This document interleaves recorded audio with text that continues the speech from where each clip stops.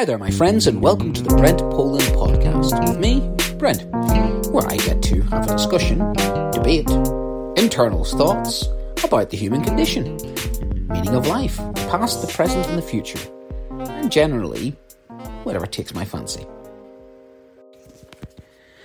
Hi there, my friends, and welcome to this edition of Brent Poland's podcast with me, Brent. Today, inspired by a poster I keep looking at every time I go into my classroom on my door, and it says, "Not all heroes wear capes, we thank you," and it has a picture of our NHS, and also has a picture of mathematicians, and a picture of just normal, everyday people doing their jobs.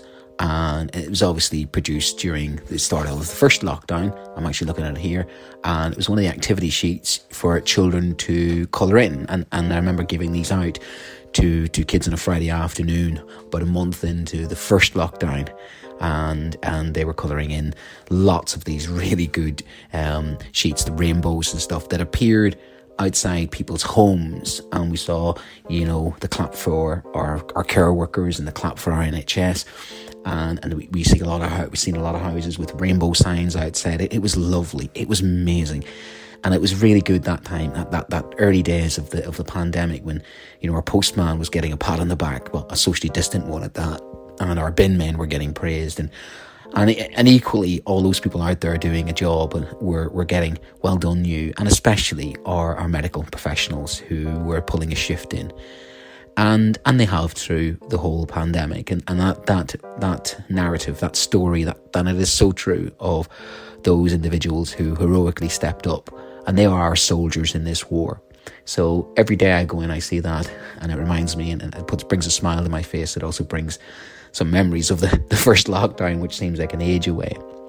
And of course, we've had Captain Sir Tom Moore, who was a hero in himself, double hero in fact, a hero of a war, and then a selfless hero who then raised money for the NHS. And there's a connection between the two there, obviously. Something I always teach a lot about it in history is heroes and villains, and this interpretation of the difference between heroes and villains. And it's one of my favourite sort of topics, because it opens itself up nicely to, historical interpretation of by what criteria do you judge a hero. And we all have different criteria for what we judge heroic to be. But there's a certain set standard, and the words like brave, noble, heroic, which you can't say hero either, heroic, selfless, brilliant, amazing, intelligent, team players. There's so many sort of things that you could say about somebody being a hero, an unsung hero. We've got so many different words to go with hero, like an unsung hero, a sporting hero, a fictional hero, a classical hero, working class hero. I mean, that one was very prominent for me growing up, because there were a lot of working class heroes where I grew up, and there are, to my eyes, still a lot of working class heroes. I think John Lennon did a song about that. And again, he's one of my father's heroes, along with Freddie Mercury, who is probably a hero of mine as well, because he was just such a talented artist. And I have lots of heroes that I look up to, my civil rights heroes, but the sporting heroes. Ronnie Whelan was my sporting hero, Republic of Ireland and Liverpool footballer, mainly because he was such a hard grafter. He was never the most skillful player, although he scored one of the most amazing goals in 1988 against Dasai, who was the Russian goalkeeper, who was the best goalkeeper in the world. And Mick McCarthy throws the ball in, and Ronnie Whelan does a bicycle kick from outside the box. It was just amazing. Of course, Ray Houghton popped up in that European Championships and scored a goal in Stuttgart after 2 minutes, which then brings me to, sadly, the passing of a great English and Irish hero, which is one of the people we share is Jack Charlton. Oh my word, Jack Charlton. Man, he's such a colossus to his adopted country, and sadly this year he passed. And there's a fantastic movie, a fantastic documentary about him, and I would fully advocate that you watch that recent movie about finding Jack. And the man was just an absolute legend, and World Cup hero for England. And then he just takes a ragtag bunch of Irish footballers to the quarterfinals of the World Cup. And I'll never forget, the penalty shootout against Romania, Paki Bonner. And as a young lad, a young teenager, they're heroes to this day, and every country has its sporting heroes. It has its national heroes, which they have, heroes of old. Your Greek heroes, your 300 Spartans and Achilles and Hector. I mean, as a Celt, I grew up on the Celtic mythology of the hero of Cuchulainn. My primary school was dominated by that. My primary school teacher was obsessed with Celtic folklore. Fionn McCool, Fionn McCool, and the Fianna and the Red Branch Knights and the mythical warriors who defended Ireland from the Vikings, and that sparked still this deep imagination. And I would say to this day, I have a deep respect for those classical heroes and those mythical heroes of all different sort of religions and countries, because we all have, every culture around the world has its heroes. It's just ingrained in the human psyche. It's part of our human condition that we have. We elevate people to that status, and many of them deserve that status. But one of my bugbears regarding historical memory is the unsung hero.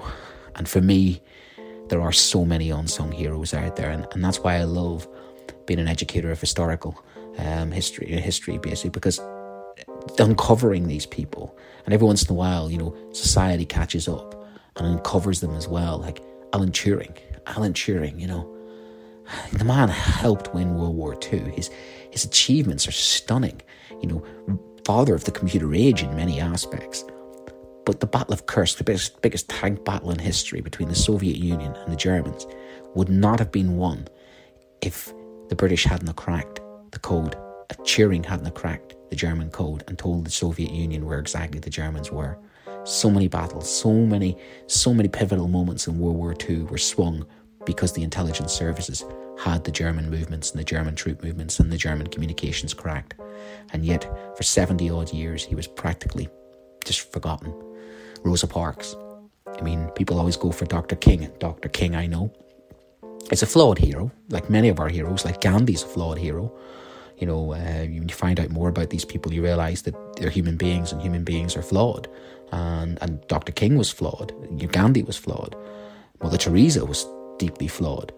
But then you look at them on balance, and you look at their achievements, and you look at the good that they did and outweigh. Mandela was flawed. Mandela was a young man, was a deeply aggressive individual who used violence and then turned to peaceful methods.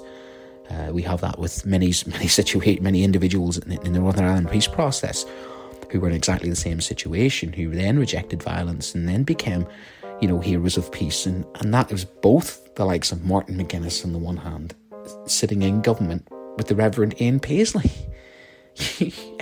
Phenomenal. Absolutely. In my lifetime, to have those two sitting in government, I mean, wow. That's just... And that's the thing, people can change. Heroes can change. Heroes can change a lot. And they can go from being hero to villain to hero. And we see that so much. But the likes of Rosa Parks, because she was a woman, was never given hero status until the context of the world changed. And now, she's been recognised. And the same with Turing. We see that with so many individuals that are discovered as heroes well after their deaths, and they're the true unsung heroes. And for me in history, there is a group of people who are always consistently forgotten, the real unsung heroes. And there were two groups, women. We only hear from Cleopatra and Elizabeth and Bloody Mary when they've done something at that level. We never hear about the ordinary women. And one of the things I love to study about, say, for instance, the Second and First World War is the contribution of women made to winning the war. And on November the 11th, people celebrate and they commemorate the forces, the men that go off in the fight and die. And I say men and children, and I'll come to that in a minute. But they forget. It was a war effort, and it was fought by the people. And in particular, World War I, again, relatively recently, women actually fought in World War I. There was 80,000 women and they didn't fight in the front line, but they were in the army. And then we have, there was actually one woman who who did actually fight a journalist who for 10 days disguised herself as a man and was in the front line until she confessed that she was a woman, and she was sent home in disgrace and told never to speak of it. And but women did step up. Women stepped into the factories. The Germans didn't do that. German women were at home. They weren't allowed to, but British women stepped into the factory, stepped into the fields, stepped into the male jobs. The British home front didn't collapse in World War One because the women at home kept the country going. That's why there's Mother's Day, because it was the women at home that kept the country going. But what happened after the war? Nothing. Back out of the factory, back into the homes. Some things changed, yes. There was the vote for only a certain group of women, of course, until the franchise was widened. But primarily speaking, in both world wars, women stepped up and did the job. And yet, it's easy forgotten. My grandfather in the Merchant Navy, easy forgotten. The Royal Navy, yes. The convoys, yes. But my grandfather was helping keeping the country supplied. Ordinary people stepped up and became heroes. Ordinary people always step up and be heroes. Ordinary people are stepping up now and are being heroes. But they never get the credit. There's heroes in history like Peterloo. The people of St. Peter's Field in Manchester, 50,000 of them gathered. They marched for rights and they were mowed down by their own army. And that history's been buried until relatively recently, 200 years. The Peterloo Massacre. Because they're working class, they're normal people, and they stood for their rights. Pentridge in Derbyshire was the last armed revolt in this country. Forgotten history. Forgotten history. Wellington, at the same time, had an army full of peasants that he called scum of the earth. Scum of the earth, he called them, but his scum of the earth. The ordinary man bled in the battlefield of Waterloo. The ordinary men of all of the empire. Wellington himself was an Irishman. And yet, there he is in London with his statue, the Iron Duke, taking all the credit. But did he actually deserve that credit? Well, that's what history does, doesn't it? Gives the credit to Elizabeth instead of her sailors. How did she treat her sailors? Well, half of them are dead 6 months after defeating the Spanish Armada. She put some of them in prison, never paid them, treated them as expendable, the cannon fodder as they were. And that's been one of my sad revelations when I read through history of Churchill gets the credit for World War II, Elizabeth gets the credit for the Spanish Armada, William the Conqueror gets the credit for the Battle of Hastings. We focus on the achievements of the one and we forget that the actual heroes are sometimes the ordinary everyday people. And that is unfortunate because that's the story that's never always been told, because of course they say history's written by the winners, but always a certain group of people have chosen their heroes for us, chosen the heroes that they think we want to know about. But in fact, when you think about it, I'd like to know about the ordinary everyday heroes, because they are us. They are us, because every person's got it within their heart and within their soul to be a hero. My hero, my father.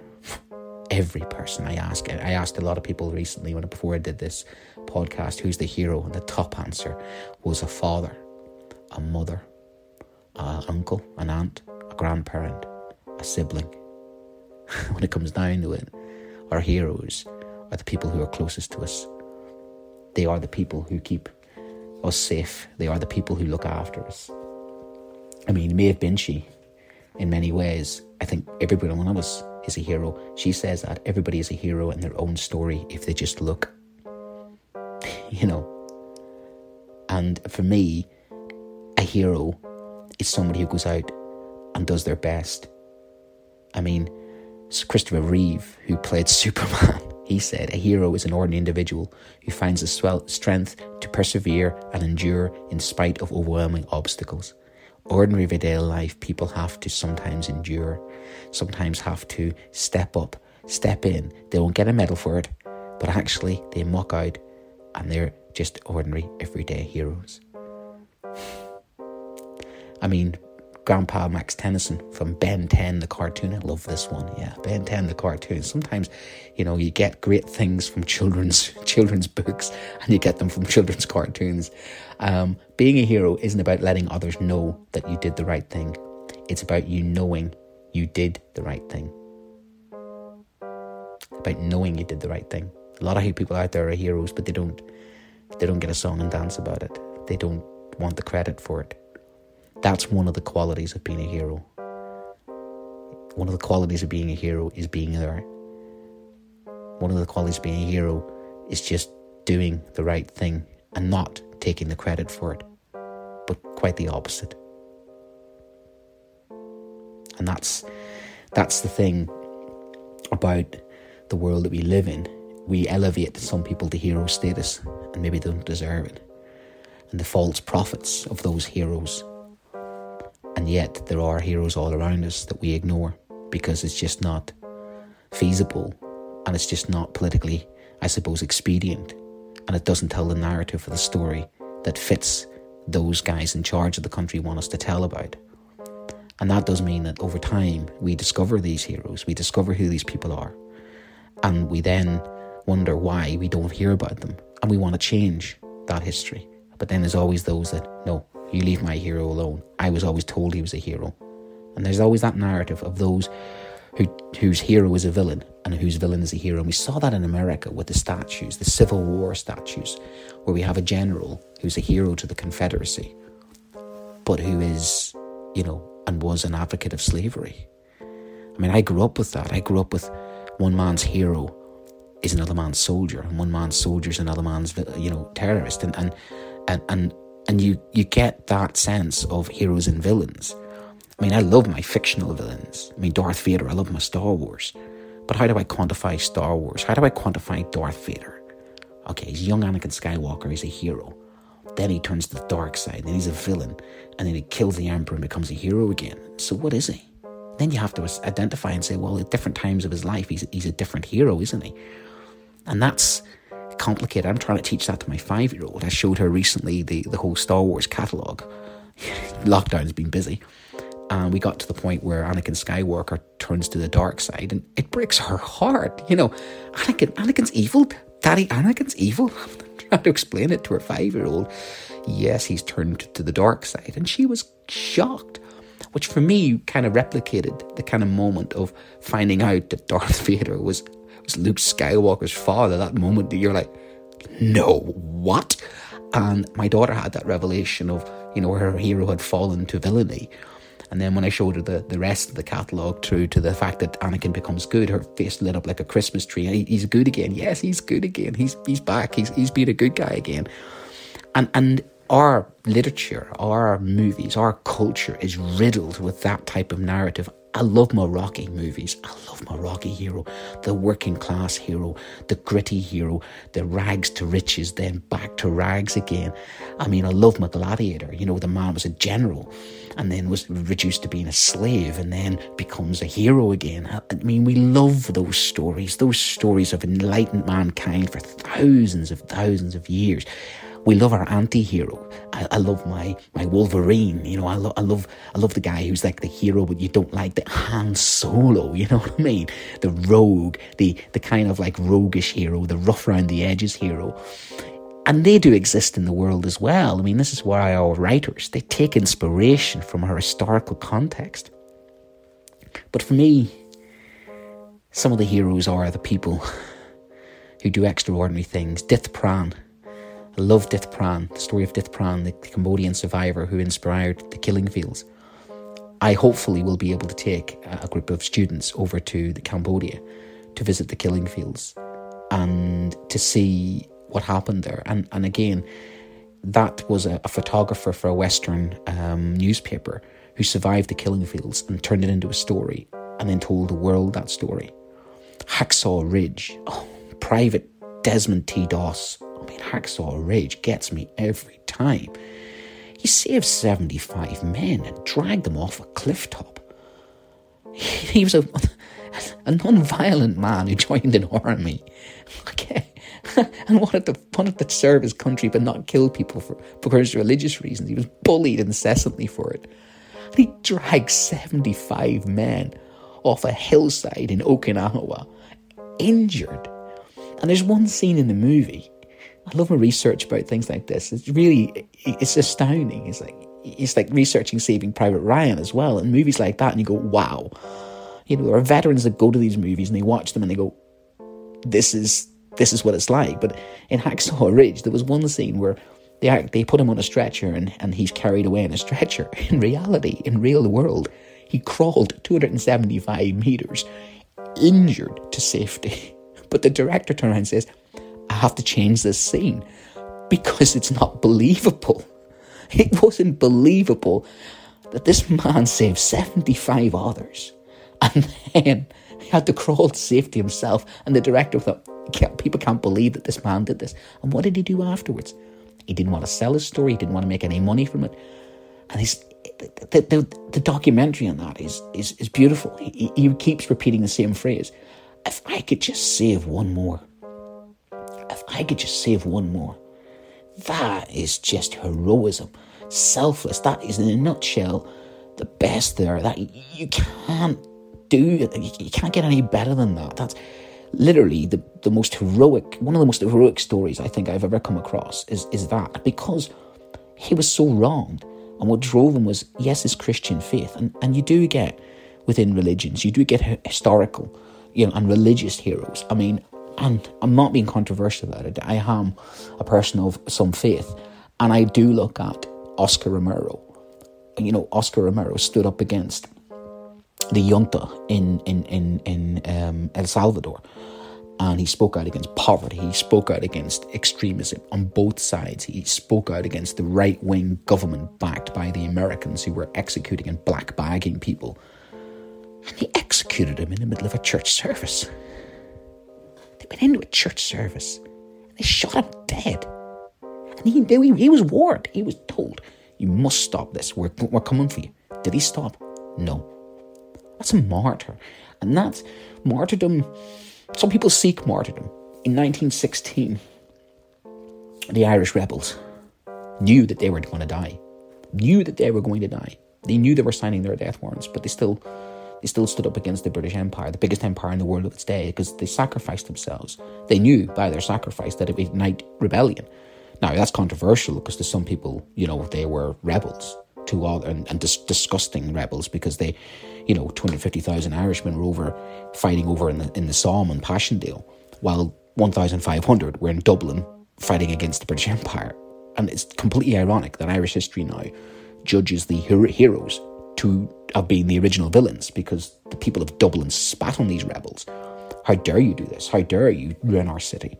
But within a month, because they'd been martyred, because they'd been killed, one of them obviously been strapped to a wheelchair because he was injured, was shot in a wheelchair. That turned the mood. That turned the mood from villains to heroes.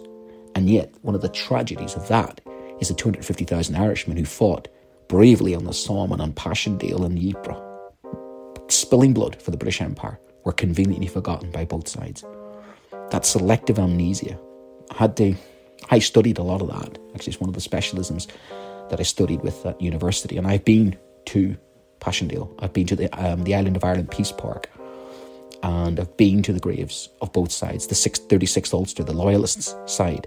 And they stood side by side, they died side by side, and how history was forgotten and how that bond was forgotten and lost. That those men died in the same trenches. And then it was politicised. And then one side claimed and the other side forgotten. And that's the tragedy of heroes that were never recognised and forgotten in history. And you get that a lot on the battlefield. The hierarchy of death, the convenient and inconvenient, how some are remembered and how some are forgotten. And that's, for me, is one of the tragedies of not just the war, is who gets the medals and who doesn't get the medals and who's conveniently forgotten in the war. I mean, when you go to Langemark, a German cemetery on the Western Front, you see a very different remembrance. Their soldiers, those German soldiers in World War I, were never remembered. Their graveyards are hardly tended to. It's a massive difference.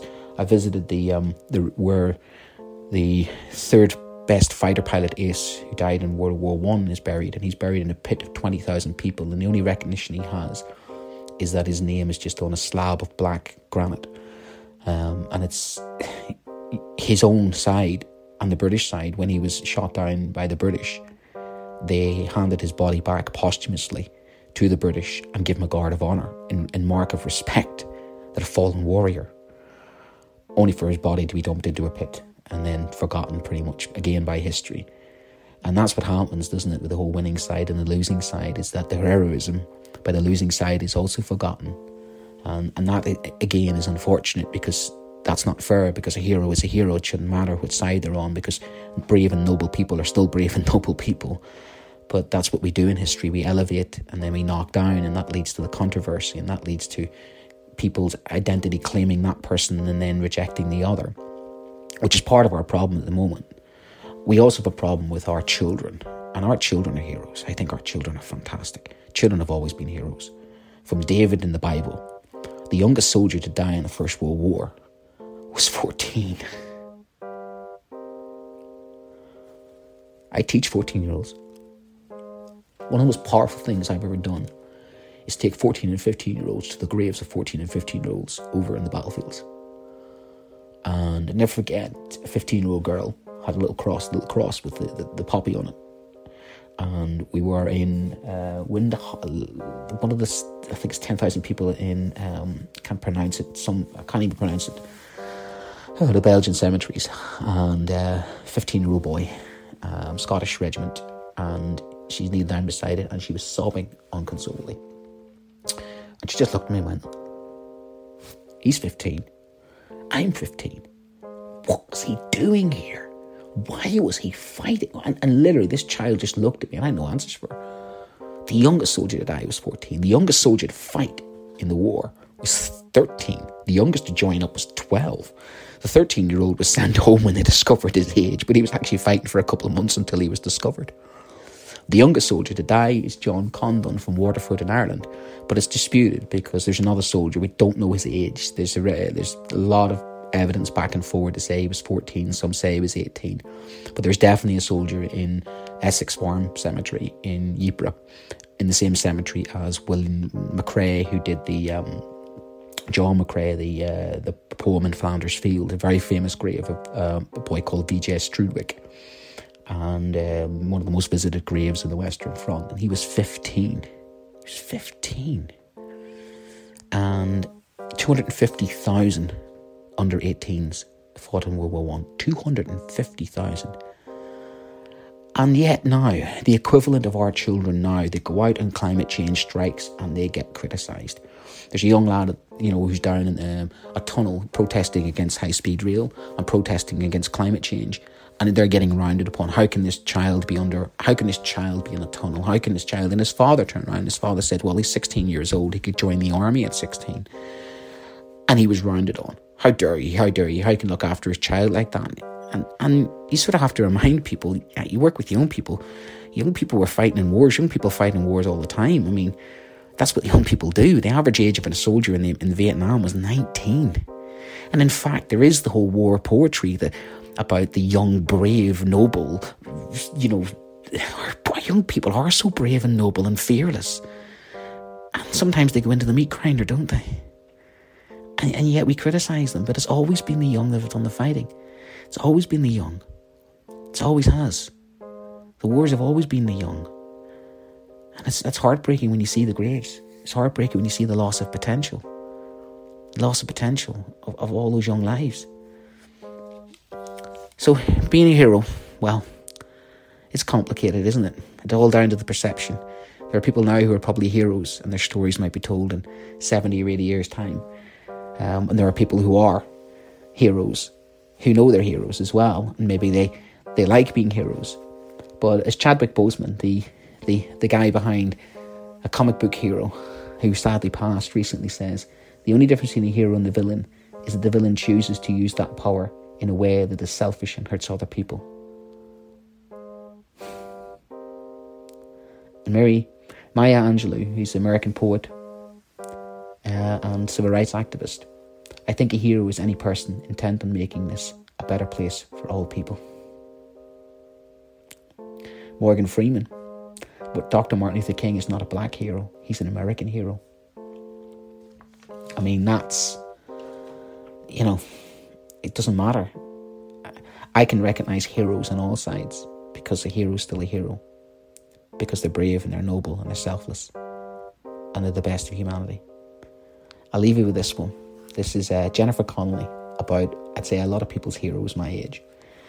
And it's apt that I end with this because it ends on that song, We Could Be Heroes, for just one day. And it reminds me a lot of the opening ceremony of the Olympic Games in 2012. That beautiful opening ceremony when we saw our NHS heroes. We saw the Great Ormond Street. We saw all the best of the heroes that these islands could produce. It was beautiful, wasn't it? It was absolutely beautiful. And she says, I met David Bowie when I was 14, and he became a hero to me because he was an artist and because he was a genius who had the time to be kind. I'd never met such an extraordinary artist before, and I haven't since. The world would be a greater place without him. And maybe it is.